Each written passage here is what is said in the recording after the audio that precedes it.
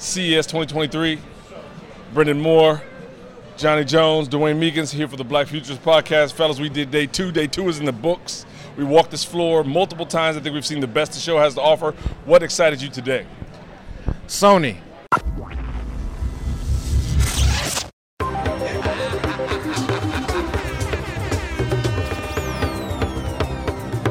The Black Futurist. That's one small step for man. Okay. What excited you today?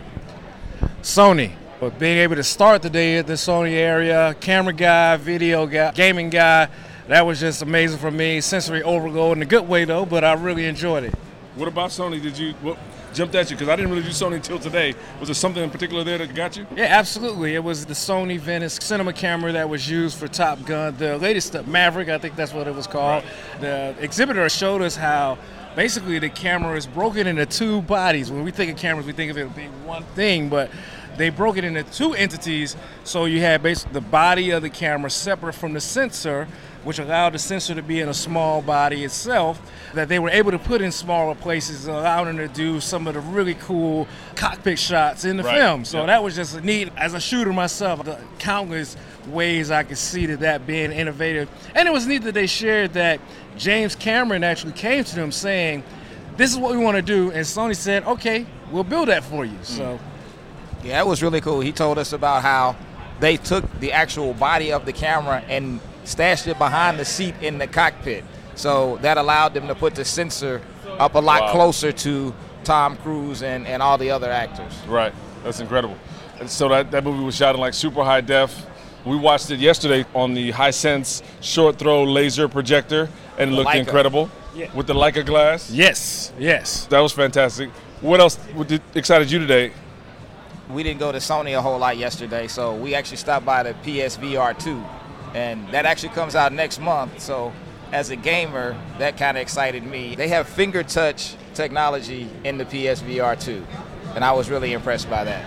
Gotcha. It's so funny because the same thing you're saying, I'm saying. The first time I did Sony yesterday, I just saw the car and that was it. But when I went in today, I was really impressed by their motion capture pavilion. They had 3 levels of motion capture. Like, how do I capture just a person without the ping pong balls? How do I capture an entire stadium? And how do I capture a room's worth?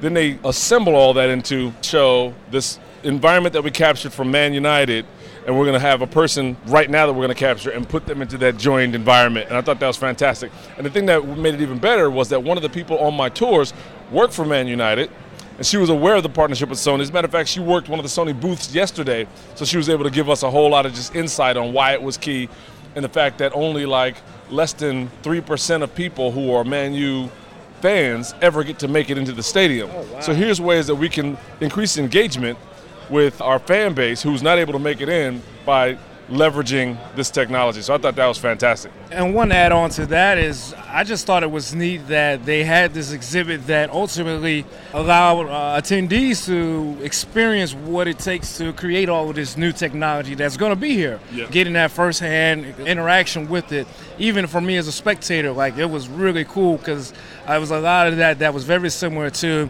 the Brooklyn Nets. They're pushing, I think, AR, VR, or their basketball games. And so it was this very similar technology. When I saw it on television, I didn't really grasp it.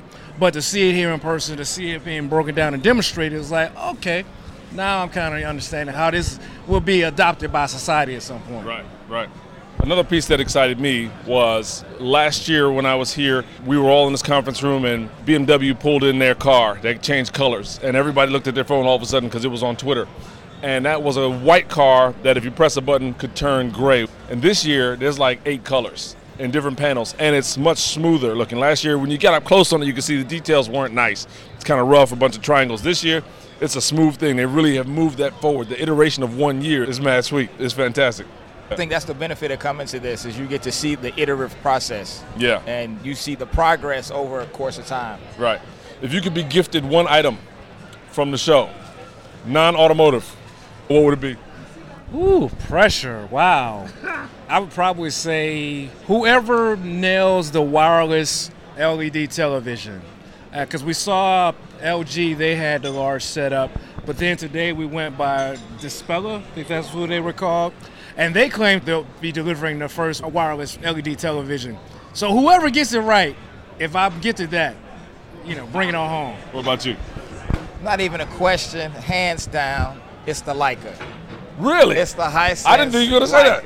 Oh, man, that thing was so dope. I just knew you were going to get your girlfriend. That 98-inch TV you made your girlfriend over there at TCL 98 The Leica inch. is 120 inches.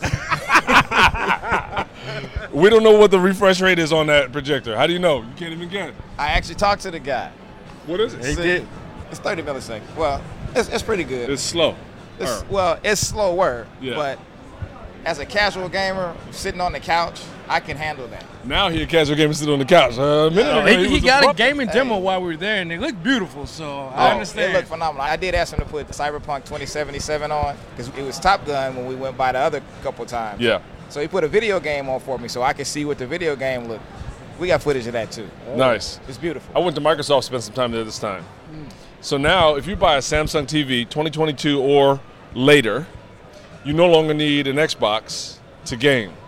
The Samsung 2022 TVs have the onboard OS that allow you to play the Microsoft cloud versions of their games. No more loading time from here out. You just sync your controller to it, no more device. That's incredible. That's number one. That is. The other thing, they have a competitor for the Switch, like a handheld gaming platform that is on Android as well. And then they have a laptop with a 3D screen. That's kind of weird because unless you're directly in front of it, you might get a little woozy. You get a little seasick watching that thing. So I don't know the application, but it was interesting. Like, it really was 3D. So that's cool. Wow. Yeah. Man. Anything you're critical of? Any tech you saw that you're kind of critical of? Not one thing. Well, I don't know if I should say it or not. I'll say it. Screw it. Kodak. I love Insta cameras. And so they had a few Insta cameras set up as well as small versions of photo booths, which, we thought were pretty neat. We're excited to experience them. But the demos were very rough. They tried to take photos and they couldn't take photos. What should have been maybe a 30-second process collectively, we probably were there for close to 10 minutes. So, just execution maybe should have been tighter.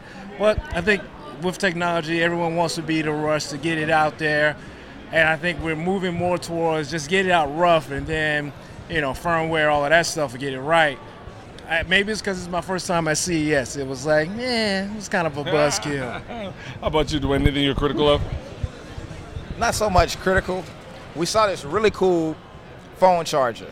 It lit up. It looked like a G, and it had lights on the inside of it. And the phone rests on the inside of the capital G. Yeah.